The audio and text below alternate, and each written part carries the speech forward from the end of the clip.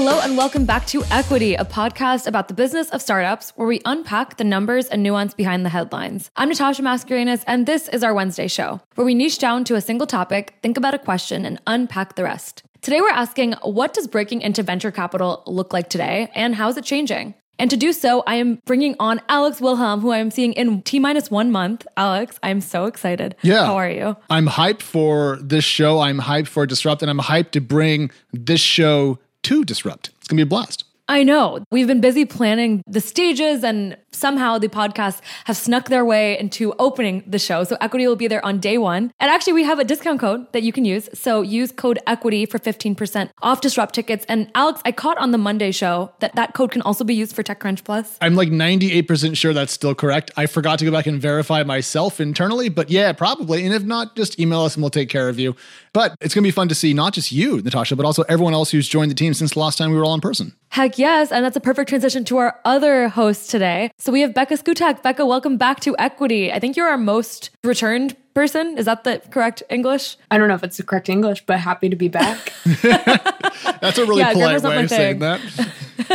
Becca, I'm so excited to meet you too. I feel like we've kind of been revolving around and near each other during our careers. And so seeing you in person is going to feel like meeting an old friend. No, for sure. I mean, I literally had an internship in Boston the semester after you had it. Like, we have come so close to meeting each other. I saw you at the Boston Globe Live event. Like, we just haven't met each other, but we've been very much so close. It's ridiculous. I am so excited. It's going to be a lot of emotions, and I'm saying it now. I plan to not network with anyone other than my colleagues during that week. That won't last 30 minutes, but I really appreciate the sentiments. It makes me feel special, but let's be real. It's Disrupt. It's busy. I always end up doing a lot more chatting with folks than I expect, and it always ends up being, frankly, helpful. You know? I know. I hate and love it. And I think this episode is all about this kind of debate that we have during these conversations, and often kind of on background in my world, which is it actually getting easier to break into venture capital, and what does that look like today? I feel like that conversation, obviously we're going to talk about it at Disrupt, but us three don't really ever sit down. We just talk to other people about it. And that's what I'm excited to do today. And the reason we're talking about it is really because of a recent news story. I think Fortune reported it first about Dorm Room Fund spinning out of first round capital with $12.5 million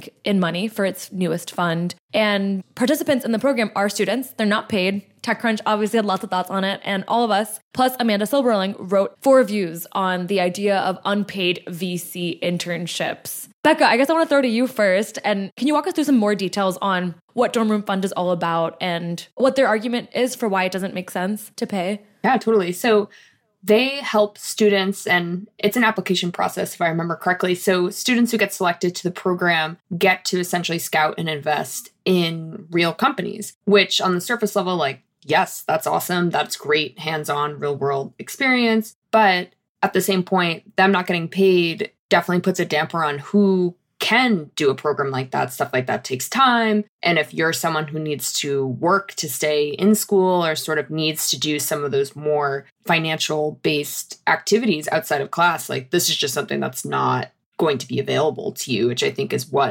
why we originally all started chatting about this to begin with. Yeah, it's not that you couldn't also do this if you also had to work. It's that it's much harder. And if the goal of programs that involve students and trying to get younger people prepared for a possible career in venture is also to broaden the aperture a little bit, to broaden the lens, removing friction is a great way to do that. And if you want to know how much venture capitalists care about removing friction, ask them about payment flows of their portfolio companies, and they'll tell you how removing steps leads to higher conversion rates. So they know that friction is bad, and they just don't seem to care about it in this case. And that frustrates me because they know about it. Totally. It's kind of weird how we've seen, and weird might not be the right word. I feel like we've seen a lot more efforts around helping students turn into founders and begin companies with starter capital. I think just this week, Connie wrote a piece about Floodgate offering $50K to students, and it being very much like, you can totally fail and that is totally fine. But we don't see the same sort of activation capital or just like salary being paid to student VCs, which I don't know why that exists. I don't know why. Like, I guess like there is more incentive for VCs to help startups start than help their competitors get jobs in their funds. I don't know. That may be a very cynical take on it. The other thing with it too is that obviously unpaid internships sort of across industries have a negative connotation, but at least some you get school credit, or you do get something out of it that sort of helps you with that. I know from personal experience doing unpaid internships in college, yeah, I didn't get paid for them, but I got enough credits for them that I graduated early and saved tuition on an entire semester of college. So the fact that it's like something like this, you don't really get any financial upside is a little tricky. Yeah, there's ways to hack it. And I want to talk more about this once we get to this conversation again later in the show. But I will say some details with Dorm Room Fund is that they have committed to allocate 100% of any carried interest to nonprofits of students' choice. And then now that it's a independent fund, students are apparently allowed to use management fees, quote, as they see fit, and that there is a portion of unallocated carry that they are deciding on, new creative ways, and that's their wording, to include students in the long-term potential success of the fund. And so we have some details. I don't know if it's as hacky as getting credits for your work, which I actually would love that to be one of the ways. Yeah. It's all just a choice, though, because there's lots of money available. They raised $12.5 million. They could carve off some of it and they could give it to the students for their work. Also, my beef here with this versus other unpaid internships, which I am opposed to in general, but I think Becca makes a good point, they do have occasional uses, is that this is an investment vehicle that is designed to make money. It is not a vehicle that creates acts of journalism. It's not a vehicle that creates care for endangered animals. It is a thing designed to generate return. It is a venture capital fund. Therefore, unpaid labor thereof is ridiculous. And also, dedicating the carry to nonprofits of choice is such a rich person's thing. Like, oh, we'll just give it to nonprofits. That'll do it. Is everyone happy now? Huh? Oh, you still can't eat? Why not? Why aren't your parents rich? It's just like, I know the heart's in the right place, but it's not, when the rubber meets the road, it's not driving the right direction. Let's actually stay on that and rewind a ton, which is when I think about exclusivity and being very hard to break into, I do think of the historical route towards becoming a partner at a venture capital firm. And I thought maybe it would be helpful for us to start with some recent news we saw of a change up, but more so how not everyone is just spinning out and starting their new fund. Like, we still see examples of people still having to take the traditional road towards getting footing in a VC firm. Yeah, so we were thinking about Maria Salamanca, who recently left Unshackled Ventures for Ulu Ventures, if I'm pronouncing that correctly. And so I went back and looked at her career history. And if you go way back in time, she was a data analyst. She worked at Forward.us. And then later on, she got a job at Unshackled Ventures, eventually made partner there. And then she left that to work at Ulu Ventures, where she's describing kind of a more strategic role where she can build out their consumer strategy. And so this is what we have seen historically in many people, a work history, experience working in companies, and then bringing that kind of a collected experience set to the venture capital world. There are other ways to get in VC in the traditional sense. MBAs have wound up at venture capital firms for a very long time. And there's always been what I call the founder backdoor, which is if you found a company and it does really, really well and you make friends with lots of VCs and make them lots of money, they may just bring you on to the next fund if they think you're cool and you're done with that particular venture. So either grind it out, go to business school, start early. This helps a lot if you have contacts, of course, or the kind of big exit founder route. And those are the ways that I think about VCs traditionally either climbing the ranks or joining them. I think time is another factor too. As you kind of walk us through those examples, like, don't all of those kind of have like this 10-year horizon as part of them? Or have we seen examples of people going from like principal to partner in a few years? I mean, Becca will know this better than I do, but I'm sure there's some examples of that. But the thing in venture capital land, and I think the reason why we pay so much attention to lateral or slightly upward movements across firms or people starting their own funds, is that venture capital is kind of a great job. And people don't tend to retire. And there's only so many investor slots per capital pool. And often people can allocate lots of capital themselves. So you don't need that many active general partners to disperse a large amount of capital. And so people tend to keep doing it. And so there's not a lot of turnover at the top, which means that turnover lower in the hierarchy also can be relatively stagnant. Yeah, Becca, I feel like this is totally your world. I'm curious what you're thinking. Yeah, no, this plays into something that comes up a lot when I talk to firms about having diversity at the top of the firms. It's exactly what Alex was saying. Turnover, especially in those higher up positions, is just not that often. And it's not like you can just decide, oh, we're just going to hire 3 new partners because we just want to. Fund structures and sort of the back end finances for that pretty much never work out that cleanly. So even if people want to sort of rise through this traditional route, that doesn't mean there's going to be just more positions, even if they're ready to take one. Yeah, I think patience is such a difficult thing to have. And honestly, something I've developed a little bit over the past 2 years when I haven't seen diversity metrics change as much as I had hoped. But Maria actually brought up an interesting point during our interview. She said that Unshackled, she made partner about a year ago. At Unshackled, she learned how to basically build a fund. So a lot of like how to institutionalize ideas and productize theses and then act on those ideas. A lot of scrappy work. At Ulu, she has much more of a chance to invest in what she cares about, which is consumer. To me, it was interesting to hear someone talk about how traditional VC, depending on where you join, the route may go from you having to do the institutional work before you can do the partner level work. Maybe obvious to some people, but to me, I was like, oh, okay, I guess you have to like fight to get there versus just doing angel investments part-time. Yeah, putting this into journalist terms, like you may end up covering the Boston commodities industry if you actually really wanted to cover sports. And so you may have to kind of grind your way up and then move and so forth. And so to me, there's a lot of similarities to the jockeying in our world compared to this world, because once you reach the top of a major publication, you're effectively tenured for a period of time. We don't see yearly turnover in who runs, the New York Times or whatever. So it's slow. Definitely. Can I just say, though, the time thing, though, Natasha, people have been telling us that same thing as to why there's not more diverse people at the top of venture capital firms for more than 10 years. Yeah. I feel like that excuse went from, okay, that's reasonable, to really? Like, I don't buy it as much anymore, given the lack of progress. How many funds have you raised in the last 10 years? That's the real question. I've raised... If you've raised a couple more funds, you can add in more partners. Oh, not you specifically, but these different venture funds saying that. Oh, I was like, none, Becca. The answer was 0.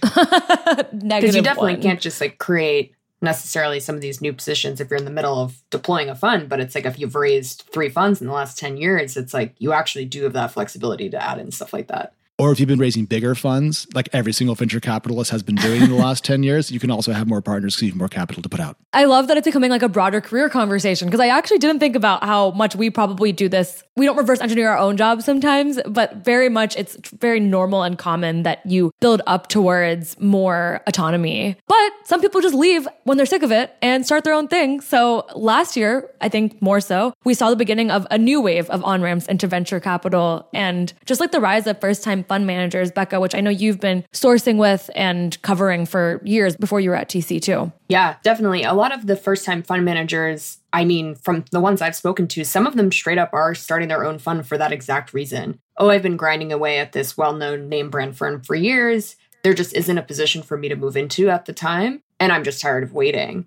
I know I can invest. I know I could be making more back on my investments, like all that kind of stuff. So I definitely think that is a big driver of the wave of first-time managers we have seen. And it's also interesting to think about that because more funds means more opportunities to then bring on more people at the lower stages of the totem pole too. So it's like that, I think, in my mind at least, has been one of the biggest catalysts to kind of expanding who can get to venture, just because they're just adding more positions to the job list for people to potentially get and apply to join the industry. Hell yeah. When I see so many people starting from scratch, I first was thinking, oh my God, they're just so ambitious. But now I'm thinking they just know how to work around archaic processes. And I think if the traditional route towards becoming a partner that Alex just walked us through was easier or did what it says it does, we wouldn't have seen such a boom over the last year. Like I feel like last year and this year too, where we see a lot of people spinning out to do their own thing, just like reminded me that like on-ramps into this world like needed a huge refresh. I feel like it's bad when you have to like leave on your own to actually make a difference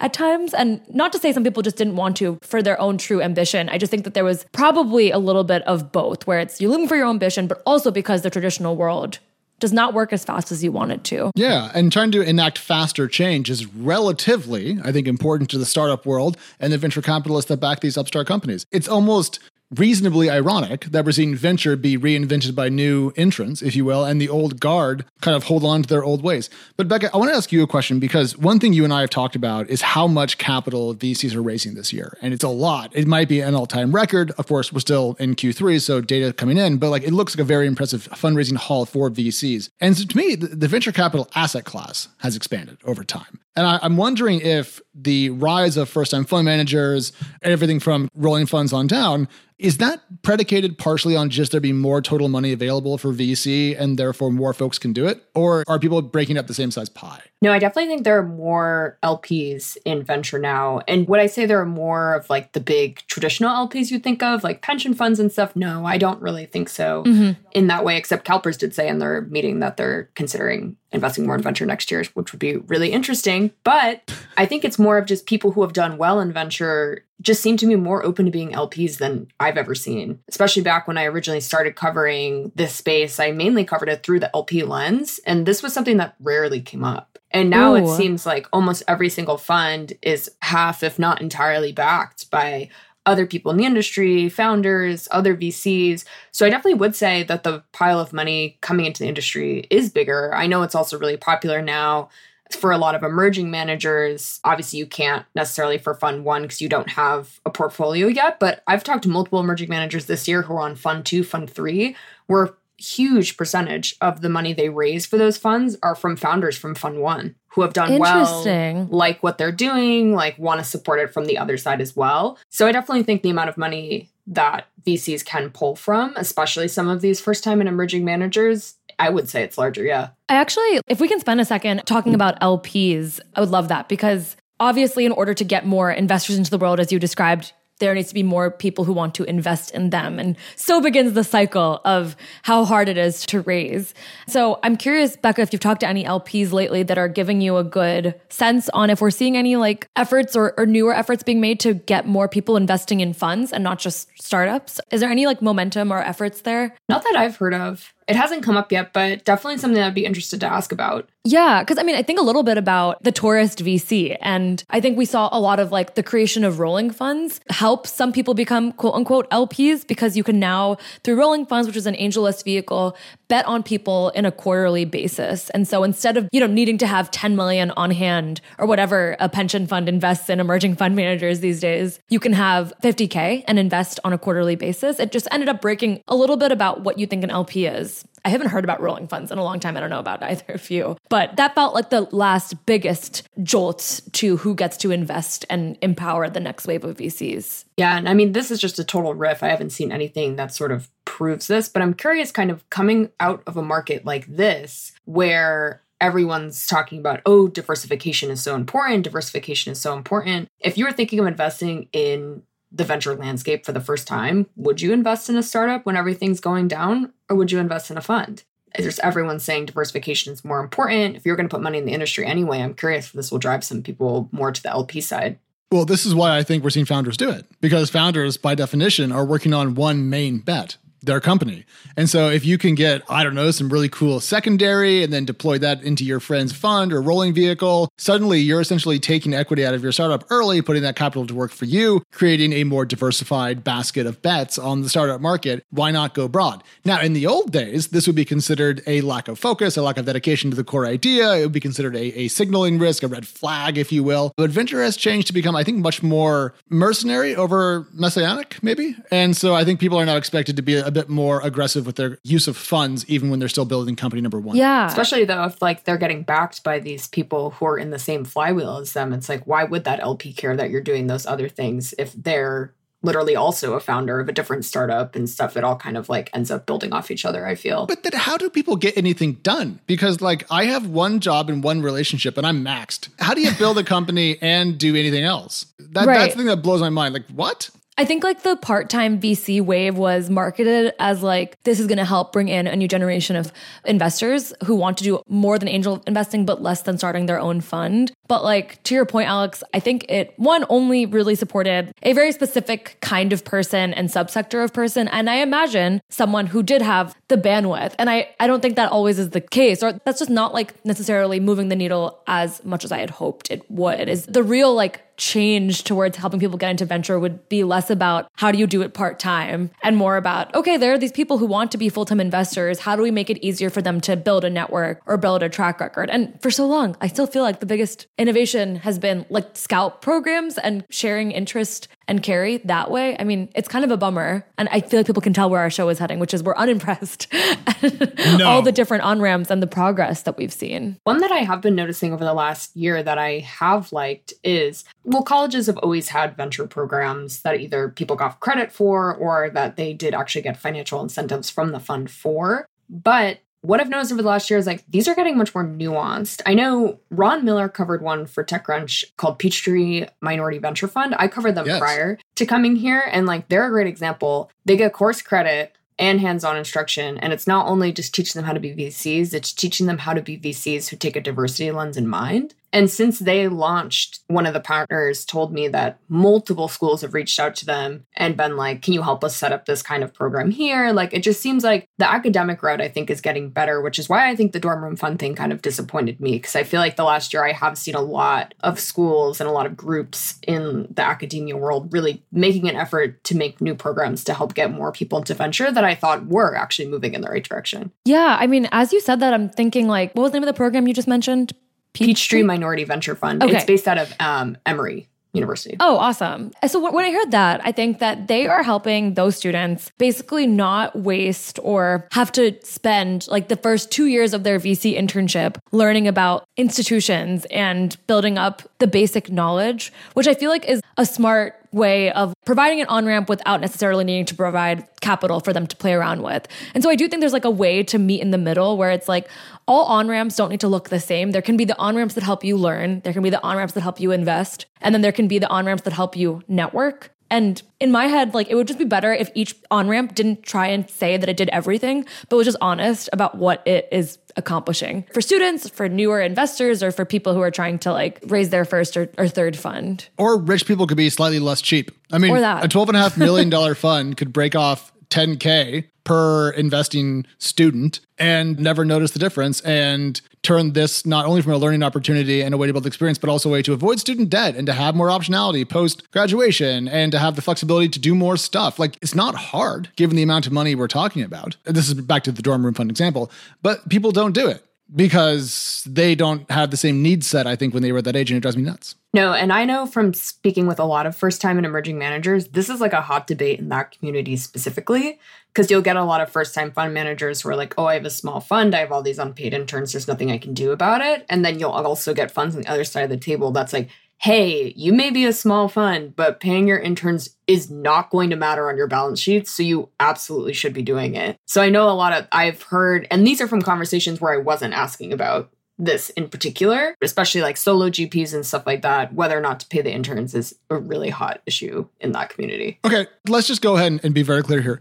Pay your interns because you're extracting work from them, and offering, in my view, a patina of college credit or something else or experience is ridiculous. And if you have the need for interns, you're running a business. And if you're running a business, you should pay your workers. Like, to me, this is just so simple. And I'm in awe of the mental gymnastics that people will do to find a way to make it okay to not pay the most junior workers. And to me, it's just aggressive parsimony, and it's morally disgusting. Also, in some places, it's not legal. There you go. That's so good. It's like, oh, if you want to hire the best interns, you're cutting out interns from certain schools in certain states if you don't pay them automatically. Well, sounds like another good reason to pay your interns. So you have better access to the candidate pool. Around the unpaid VC internship debate, which, I mean, I've taken unpaid internships. They have helped me get my first job, and I'm sure it played a role in every single job, including this one. So I don't want to pretend like I didn't benefit from them. Something feels weird to me about being like, they shouldn't exist, but also I'm going to take them because I need them. I think just because things are common doesn't mean that they should exist. And that's what I kind of argued in the 4 reviews, is like, I definitely disagree with the idea of not paying your venture interns.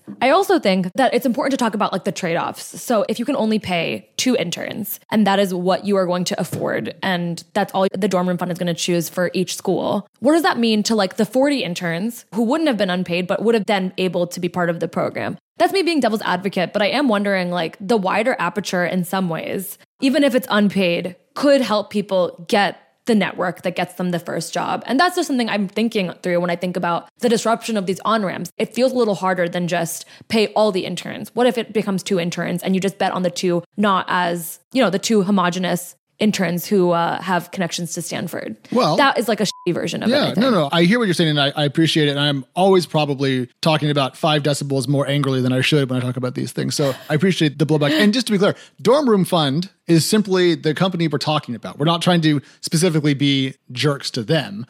Scouts are similar, right? So like, I think it's like an issue venture has. So just to validate. This is a broader point. Dorm Room Fund is in the spotlight, but we're not trying to specifically say they're the bad actors, no one else is, etc. So if you're Dorm Room Fund listening to this, trust me, we're not trying to make your day any worse. To the point though about number of interns and access to these programs, and would it be better to have a wide aperture and no money, or a smaller aperture and payment? You're not going to have 40 interns per school if your fund is $12.5 million. You're going to have a handful because there's not that much capital to disperse. And so you're not going to have 50 to 100 people scrapping over the number of deals you can do with 12.5 million, which I presume some will be saved for follow-on capital and so forth. And so, if you want to have that many, you're going to have a much larger capital pool, which means there's more money available to pay them. Also, if you were to do that sort of model, like less interns, but pay them, if you did more interns that were unpaid, you still are going to pull from a smaller applicant pool, I feel, than you would if you had, say, just 2 positions that were paid. Because a lot of people are going to see it and just be like, oh, well, people from Stanford are going to apply for this and I really need to work and I'm just like not even going to apply.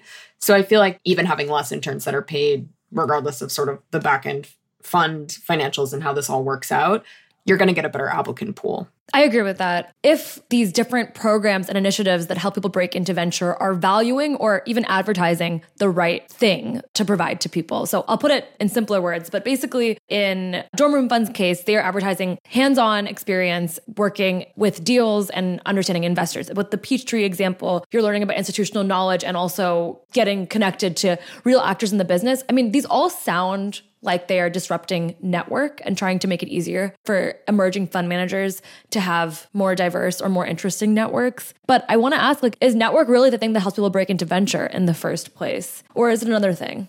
Sorry, it's a big one to end on.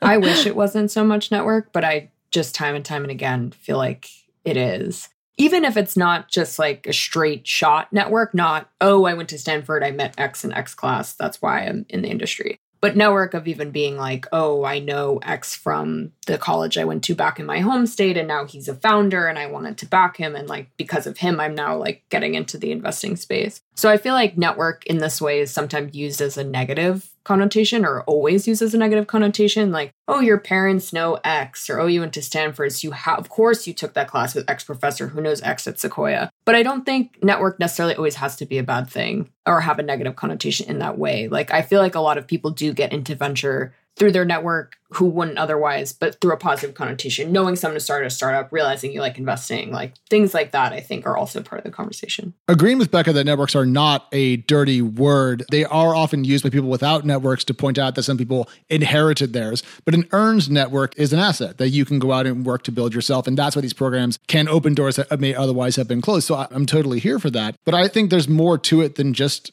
networking. There's also building up actual skills. I mean, the people that go out there and start their own fund don't just have a network, they also have know-how. And so it's a combination for me. I would say that venture could be moving much faster to disrupt itself, but it doesn't need to because its model currently works for the people in charge. And, until we change the incentives, I doubt we're going to change many of the outcomes. So maybe this is why we're so harsh on Dorm Room Fund, because we're hoping that someone's going to be the leader that's going to change things. And when someone falls short of what we as humans hope to see in a relatively stodgy industry, frankly, it's disappointment and a missed opportunity. So really, maybe much of the opprobrium that we've heaped on their doorstep is really just us wishing that other people were doing better and channeling that through their example. Yeah, Alex, I think you're spot on there. I think when we saw the boom over the past few years, there was a little bit of we know it's buzzy. A lot of people are starting their debut fund or starting a rolling fund and could make I'll say it, I made sassy comments, or it was kind of anyone can start a fund. And I still ask a lot of people when they join or switch funds, why don't you start your own? But I think it all inherently boils back to the fact that it's we haven't seen a massive disruption except for on the founder side. And that's what I keep coming back to. I see there's a lot of focus, I think, on trying to find new and interesting ways to help founders take that jump, take that leap. YC extending its check size. We see accelerators not taking equity these days as another way to help people be more comfortable with working and beginning a fund. And so I'm why is it so stagnating on the VC side? It's because it works for enough people, I guess. I just realized another parallel with journalism. Asking a VC who changes firms but doesn't go off on their own why they didn't go off on their own is very much like asking a journalist who changes publications why they didn't just go do a Substack. The answer is institutions have systems in place that make for an easier life, like health insurance, 401k matching. Totally. Or in venture capital, carry and jets. I wonder if we see the wave of emerging fund managers over the past few years, once we see them either not be able to raise their third or fourth fund and have to go back to VC funds or have to change the definition once again, then we see the disruption, because then we see it's not that easy to start a fund right now. So we have to go back and look at what we're working with. And maybe that's the disruption we're waiting for in a few years. I just feel like there's a delay, and I'm hoping for there to be some catalyst that blows everything up. Yeah. No, I think I agree with Alex too, with the point of, I think that's why this particular story stood out to us so much, is it felt like we have seen a lot of cool innovations on the space and a lot of different methods of people getting in and people getting involved and new ways to sort of broaden the lens of who's in the venture asset class. And then something like this just makes you go, oh, okay, we're still doing this. Got it. Yeah. Becca, is there any hope you're hearing about how the downturn plays into all this? Because on my end, it's a lot of like, people are going to struggle to raise their next funds. And so we're going to see a pretty big retreat. Is there any bullishness there? Well, it's weird because I was covering emerging managers fundraising last week or the week before. And there's this big disparity now where it's like either first-time fund managers really, really struggle to get to the first close, or they raise their fund in 4 weeks. So wow, who that favors and stuff, I've talked to a couple firms that have really interesting and niche strategies. Some are run by people of color. So like, it's definitely not a cut and dry, oh, like the white guys from Stanford are raising their first close in 4 weeks. Everyone else is not. But yeah, I wish I had a better thread there, but I've been very confused by it. So hopefully we'll know more in the future. It challenges like the lazy interpretation, right? Which is everything is going to be bad for people of color. And I don't mean lazy in like a mean way. I mean it like that is the assumed. Right. If we see some contrarian people raise funds, they won't feel so contrarian after all of this. And that would be very refreshing to me. But I want to end on that semi-positive note. I feel like it was a lot of different conversations and threads. So thank you guys for pulling them together with me. Becca, you are always welcome back on the pod. And not to spoil things, but you will be back on the pod a lot more coming up. Mm-hmm. No, always happy to be on. Thanks, Alex. You're the best as always. And everyone else, we will chat with you on Friday.